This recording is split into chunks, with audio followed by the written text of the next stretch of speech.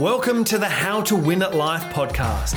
My name is Toby Strong, and I'm going to give you maximum value in the shortest possible time to help you win at life. Here we go. Last week, I covered the couples report card, which had quite a bit of information to absorb.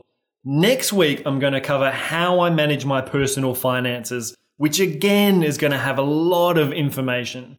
So this week, I thought I'd go a little bit lighter and cover more of a mindset shift around how we interact with our mobile phones. Now, just because I say it's a little bit lighter, do not underestimate this. This, for some of you, will have more impact than the other two episodes, so listen up. Someone told me a story recently, which I haven't been able to get out of my mind. And it was that they visited an elderly neighbor and they're sitting there having a discussion. All of a sudden, the phone starts ringing. The elderly neighbor just sits there and just doesn't flinch at all. And the person was like, oh, this is a bit weird. I wonder if they don't hear it or what's going on here. Anyway, they ignored it. And a few minutes later, the phone rings again. And again, the elderly person just doesn't move at all. And I've got to say something like, are you going to get the phone? What's going on? And the elderly person responds, oh, that phone is there for my convenience, not for anyone else's convenience. I just use that when it suits me. And I just love this attitude so much. And it has actually encouraged me to alter the way that I use my own mobile phone. Now, I was 80% there already. I have mild OCD, and those little red numbers, those innocent little notifications that sit on the home screen, they stress me out a lot. They give me a lot of anxiety. So I switched all of them off ages ago. So I'm talking email, Facebook, Instagram, WhatsApp, Fitbit, all of it. I turned it all off. I had no notifications. The only little red notifications that I have on my phone are for calls and messages. And I've even experimented with moving these little app icons over to the second screen. You know how you've got to swipe to get to see more apps? I moved them over there so they wouldn't be on my home screen and I had to swipe to see them. So this way I had 0 notifications on my home screen. They are back on my home screen now, but it was an interesting experiment. Although it caused some issues with rescheduling appointments and people trying to get through to me who couldn't, the sense of freedom that I had was absolutely amazing. I've since found a middle ground, which I'll cover in a minute.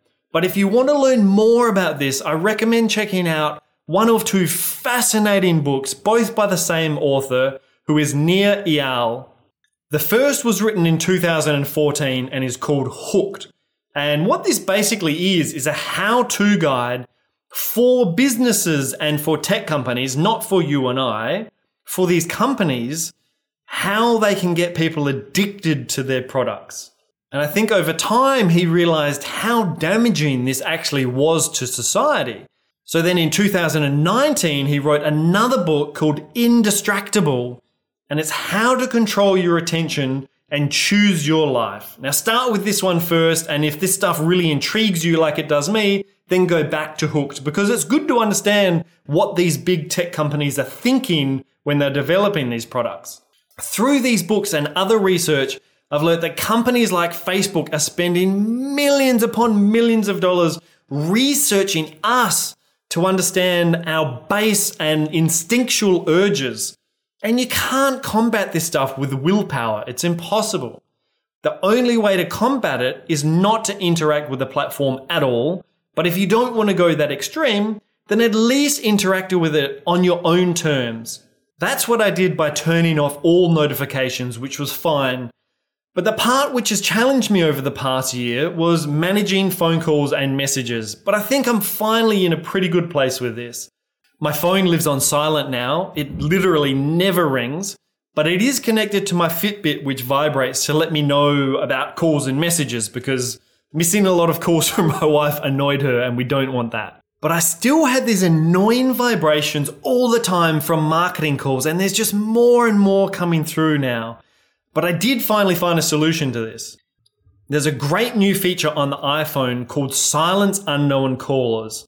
So to get to this, just bear with me. I'm going to go through my phone as I talk. So go to the settings and then scroll down to the phone app and then scroll all the way to the bottom, and it's 5 from the bottom, silence unknown callers, and then just click on that and you can either switch that on or off.